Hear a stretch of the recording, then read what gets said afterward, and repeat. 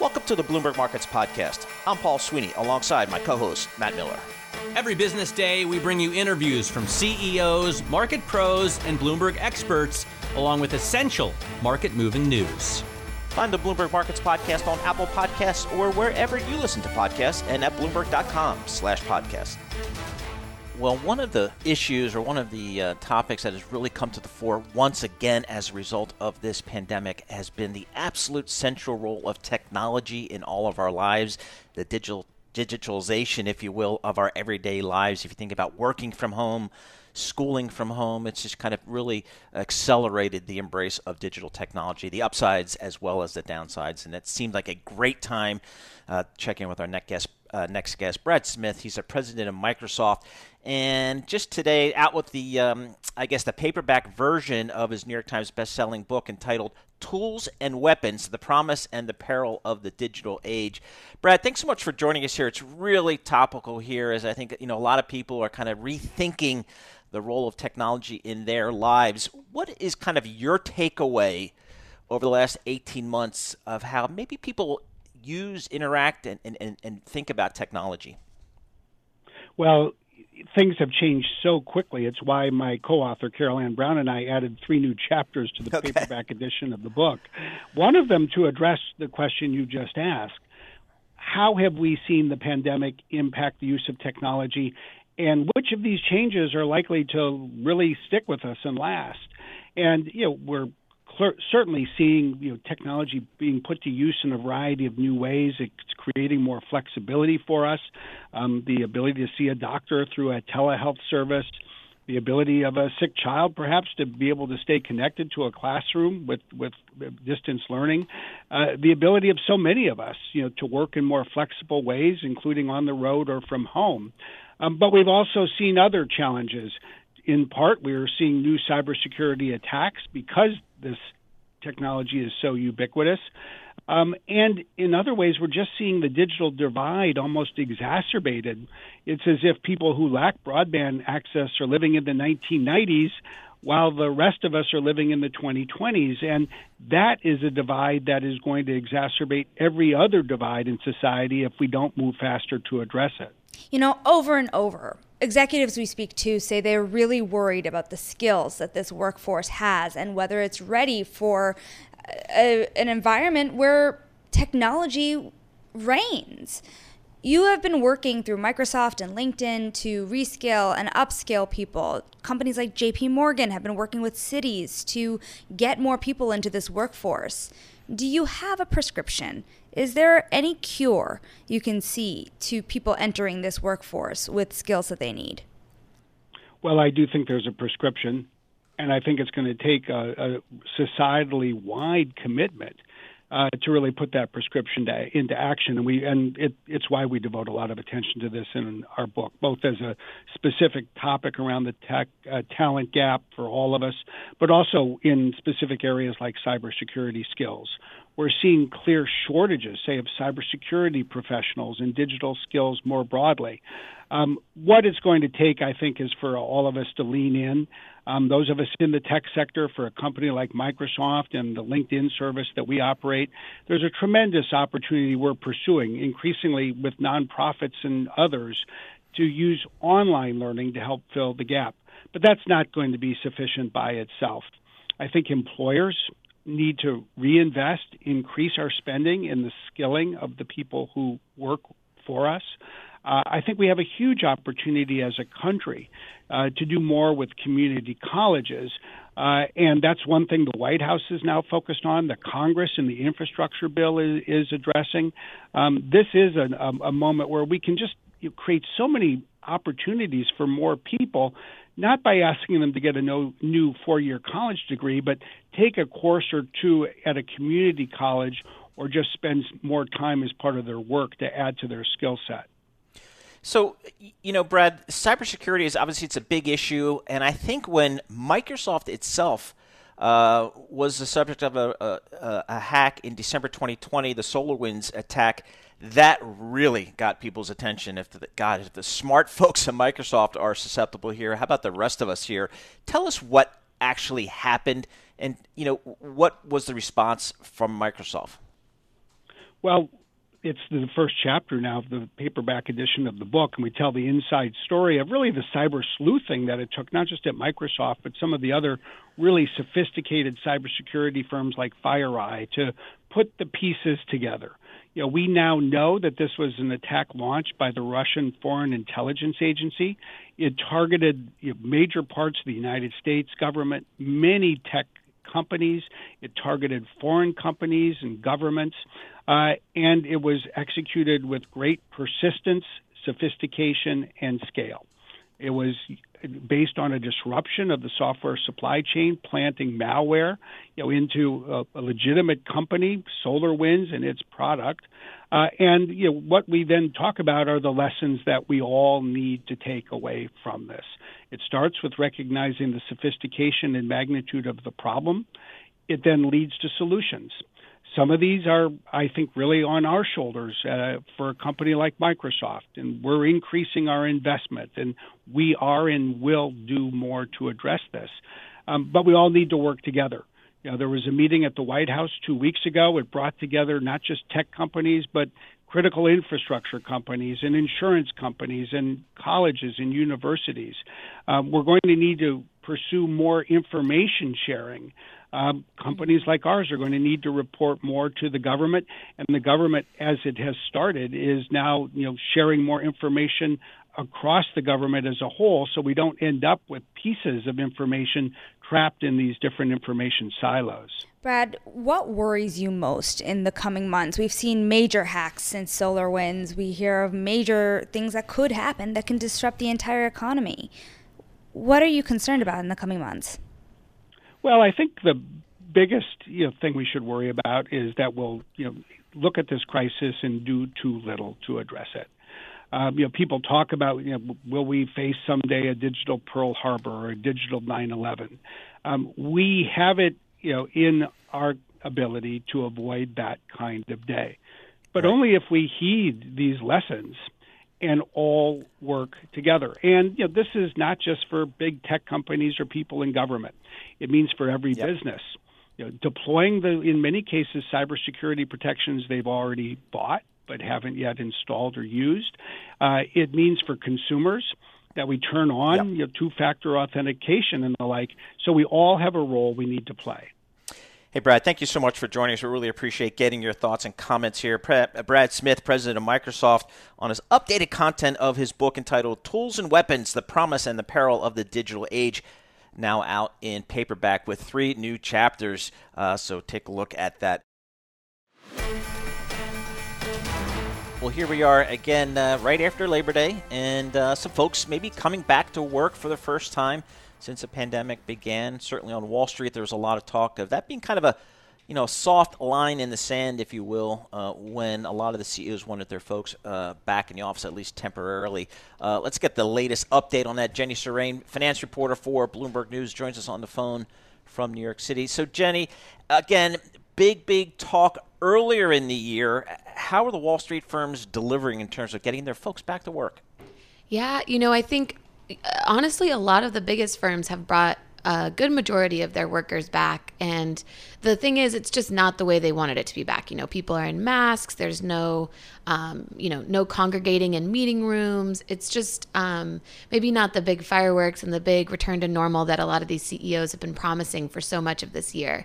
And that's been a big disappointment. And I think you've seen a lot of smaller firms actually just say, you know what, we're just going to wait. We're going to wait till we can go back without masks. We're going to wait till we can go back without social distancing. So you kind of see this growing divide. The divergence is also spectacular. You see Goldman Sachs bankers back in the office since, June or July, really. You see Citigroup having folks come in a couple days a week. You see Morgan Stanley, about 50%, I've been hearing, is back in the office compared to 30% across the financial services industry. Jenny, they've been hitting record numbers without coming back. Why do they have to? I think so much of it is just these CEOs wanting their folks back. They seem to think that culture is really made in the office. A lot of times they also point to like the junior bankers and the need for younger talent to have that in-person mentoring and training. So it's kind of definitely a culture question. And, we don't see that in other big industries. You don't see that in tech. You don't see that in autos. So it's definitely a very unique industry in terms of Wall Street, just being really adamant that they want these folks back at their desks. I remember Lloyd Blankfein years ago saying that Goldman Sachs is not a financial institution, it's a tech company. And so I think about the workforces of global Wall Street. A lot of them, I'm not sure what the percentage is, but a big percentage are tech workers. And the competitors for those workers are Google and Facebook. And if Google and Facebook aren't bringing their people back, I would think that Goldman Sachs and Morgan Stanley would have a hard time bringing their tech workers back. What are you hearing? Yeah, that's actually absolutely true. What was interesting was we interviewed the person in charge of tech workers at Citigroup in their trading and investment banking divisions, and he actually was saying that because their CEO, Jane Fraser, has been so adamant that she's going to be open to remote work and has really been softer stance on the whole return to office question, that he's actually had way more success in hiring and recruiting more technology workers. So you definitely see the divergence, and you see these banks kind of thinking strategically now, like, can we, get better talent because we can be a little softer than maybe the Goldmans or the JP Morgans of the world. Now, Jenny, is this forcing or at least compelling banks to be looking outside of New York for talent? Yeah, that's actually a really interesting element of all this. They've been very adamant that they want to move to places like Texas and Florida, partially because, their workers want to live in those places and partially because it's lower cost office space.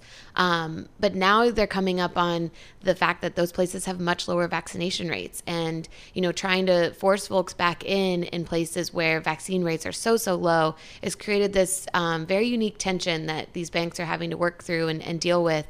That you don't really see that in other industries as much, where they've been a little bit more flexible about the work from home life. What's been the pushback, if any, or the reaction from the workers themselves? Do they want to be back in the office? If I'm a banker, trader, research analyst, do I want to be back in the office?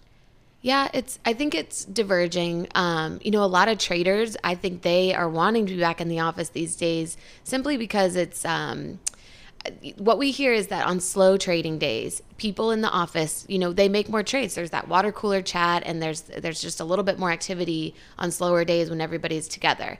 That being said, almost every survey that comes out says that workers just want flexibility. They want to work from home a few days a week. They want to be in the office a few days a week, and they want to decide their schedules. So it's definitely, there's a big gulf in between what folks want and what, ultimately might happen, given these CEOs are aggressively wanting folks back. But it's definitely interesting. Jenny, yeah, it really is. We'll certainly stay on top of it going forward because they are big customers of Bloomberg, very important to Bloomberg. Jennifer Surain, finance reporter for Bloomberg News. Again, her story, Wall Street limps into post-Labor Day return, and it's derailed by Delta. So a really fascinating story. And Shonali, you know it as well as anybody. You covered this beat. Do you think it's just going to be a gradual thing? It's a very tough time on Wall Street. The question is, do you get paid more for coming in, Paul? Yeah, I know. There's definitely an issue. If you can dine in New York, I think as Mr. Gorman from Morgan Stanley said, if you can eat out in New York, you can certainly come into the office. Well, Friday's disappointing jobs report for a lot of people suggests that it will provide some air cover, if you will, for the Fed to delay tapering talks to the end of this year, maybe even into next year, and that might provide some support for this market. Let's check in with Brian Vendig. He's president of MJP Wealth Advisors. They have about $750 million in assets under management located in Westport, Connecticut. So, Brian, that seems to be the narrative that we're hearing in the wake of that jobs report. Is that something you supported? Do you think the Fed now has some opportunity to maybe withhold on some of that tapering, at least for the short term? I definitely think so. I think the weakened jobs report and also just the fact that, it seems like it is taking longer for job recovery to happen within the United States. I think just due to the high productivity numbers, investments that we've seen in technology that companies have made. And now that we're not seeing these exceeding expectations on the jobs report, I think causes the Fed to want to be more patient, to wait till the next jobs report.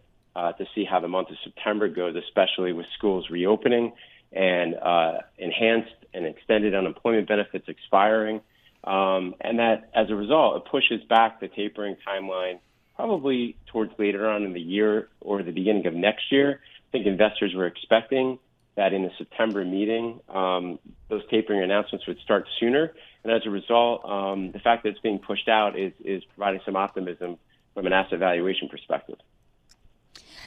The taper is such a big conversation here, but I don't think what's as flushed out is how much is that taper going to set certain markets off the current course that they're on?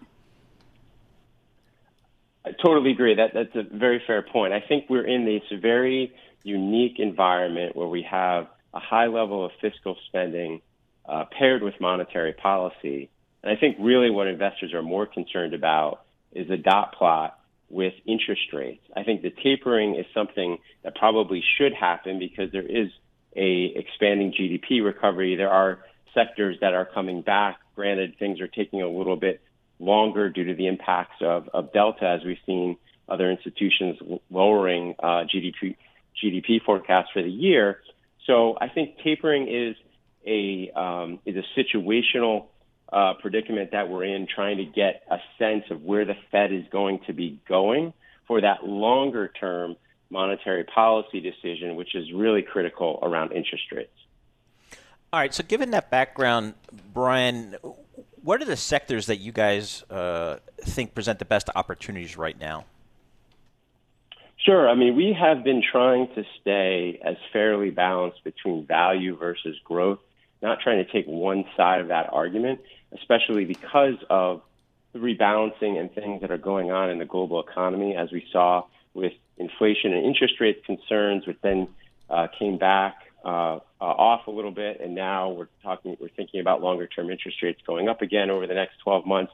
So we still like the cyclical side of the trade with financials and basic materials and industrials and even real estate, paired with sticking with some of those technology companies that are just pervasive to our society, that's helping us support data integration, 5G, as well as software in the cloud to run not only your business, but also just to help to support running your life. And what are you looking at in terms of the Delta variant, and what could derail some of the current pricing we've seen in the market? How bad does it have to be that we'll actually start to see it show up in the stock market? You're right. I mean, the market has been unbelievably resistant as different things have come up over the course of trying to move forward from the impact of the pandemic last year. But I think the things that are important to keep in mind is more than just the variant story. I mean, technically, policy mistakes, both from the Fed and Washington, could definitely disrupt the market. We have to keep in mind that this month, not only is it a seasonally tough month for the market, but we also have conversations happening in Washington on taxes and additional spending. We have the Fed meeting. We also know that there's other variants that are unfortunately around the corner, and we need support, obviously, from science to continue to lead us out of this with, a debate on boosters and then adolescents being able to get vaccinated. So I think it's a combination of several variables that, if they were all to coalesce, over the next couple of months, definitely can cause some investor concern as we move into next year. However, I think the fact that decision makers are trying to take a thoughtful and gradual approach, I think our friends in Washington are going to come up with some agreements that aren't going to be as drastic as what we've heard on the campaign trail for taxes. I think this will continue to help to support the markets. And also we have to keep in mind that earnings has been extremely solid for publicly traded companies, and outlooks for next year, with companies still trying to rebuild supply chains, getting through these labor shortages. These are all things that still set up for, I think, still some more room for growth. Brian, just real quickly, 30 seconds. Bitcoin, crypto, do your clients ask you about it? And if so, what do you say? Absolutely. It is something that clients do ask us about. We try to educate on different ways to get exposure to digital assets. You don't always have to, own the coin per se, But I would just say right now, I know there's obviously some news coming out with countries adopting Bitcoin as a right. currency. We still believe right now it's a speculative investment, and we're looking for more productive uses in society moving forward. All right, Brian, thanks so much for joining us. We really appreciate you taking the time. Brian Vendig, he's president, MJP Wealth Advisors, getting his thoughts on these markets here. So suggesting that still constructive on the markets, broadly defined, has some sectors there that are of interest. But on Bitcoin, staying a little bit cautious here, at least at this early stage. This is Bloomberg. Well, we look down to Washington. President Biden and his administration have approximately $4 trillion of spending bills winding their ways through Congress. We got the fiscal stimulus and then the broader spending bill. Let's get the latest on when those bills could be passed. Will they be passed? We check in with Eric Wasson, congressional reporter for Bloomberg News, joining us on the phone from Washington. So, Eric, we had the $550 billion infrastructure plan passed. Now there's this other $3.5 billion spending bill. The question for a lot of people is, do they have to be linked? Do they have to be passed jointly? And if so, does that create a problem? Yeah, so the $550 billion infrastructure bill has passed the Senate, but it's waiting final approval in the House. Progressives, the liberal part of the Democratic Party, have said that they would not support the passage of that, and they would rebel if they do not get, passage first of this $3.5 trillion social spending measure, which also has tax increases on the wealthy and corporations. So they've made this link. There was a big battle in August where progressives lost, basically the moderates who got a guarantee from House Speaker Nancy Pelosi that there would be a vote by September 27th, come hell or high water, on the infrastructure bill. So right now, the committees this week are working behind the scenes trying to get together on the policy provisions, the exact language, the exact policies for that bigger bill. But it's a real challenge, and I think the apple cart was a bit upset by Joe Manchin, the moderate senator, last week. He said we need to do a pause on that bigger bill, and that's raising a lot of questions about all of this.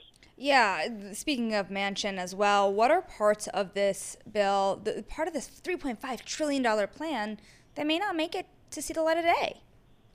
Well, one thing that we've thought about is that they could cut it down, to $2 or $3 trillion, and probably get some moderate support. I mean, one thing you can do is all the programs in there, whether it's home care for the elderly, for child care, for Medicaid expansion, Medicare expansion. You could limit that in the number of years, creating sort of a fiscal cliff. So you could give them 5 years of that and say Congress has to come back and extend it. That could be a nerve-wracking thing for some Democrats. But on the other hand, whenever social programs are expanded, such as Obamacare, they tend to become popular over time and hard to repeal. So that's one thing we're looking at. But again, the other main message from the White House, especially Ron Klain, White House staff over the weekend, is, look, Manchin's worried about adding the deficit, but if we follow these tax increases, it will be fully paid for. So the real battle is on the tax side.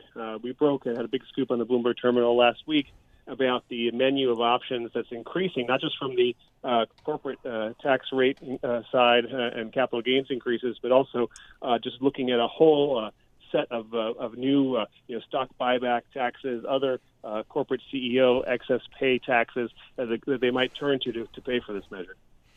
All right, Eric, who's really driving the bus here in terms of getting this thing done? Is it Pelosi? Is it Schumer? Is it President Biden? Or is it perhaps the other side of the aisle?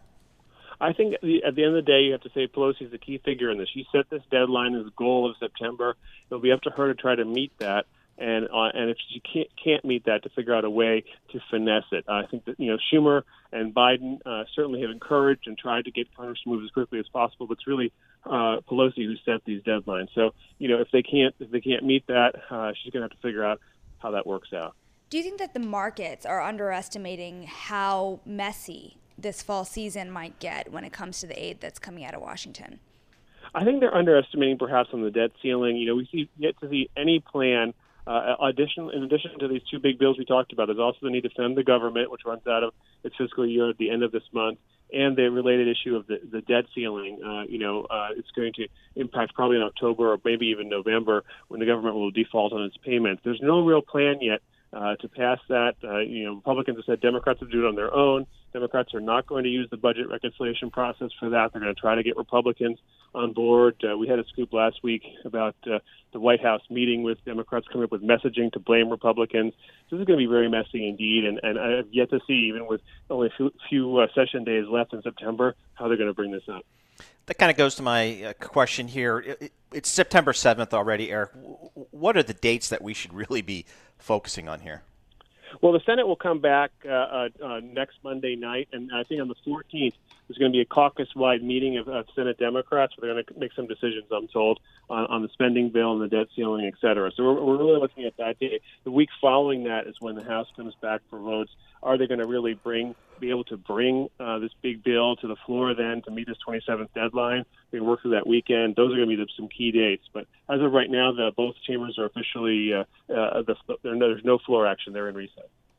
All right, Eric, thank you so much for that. It's an ongoing story, and we'll stay on top of that. We'll check back in with you, Eric, to get some of the latest. Eric Wasson, congressional reporter for Bloomberg News, just giving you the update on, again, the bigger spending bill, the $3.5 trillion bill, and then, of course, the $550 billion infrastructure bill, winding their ways through both chambers of Congress, and hopefully, as Speaker Pelosi has suggested, get something done by the end of September. And Sonali, your question's spot on. What's the market discounting? Yeah, and other things are expiring. Expanded unemployment benefits, student loan moratoriums. That's a big one everyone's watching for the end of September, and evictions. Thanks for listening to the Bloomberg Markets Podcast. You can subscribe and listen to interviews at Apple Podcasts or whatever podcast platform you prefer.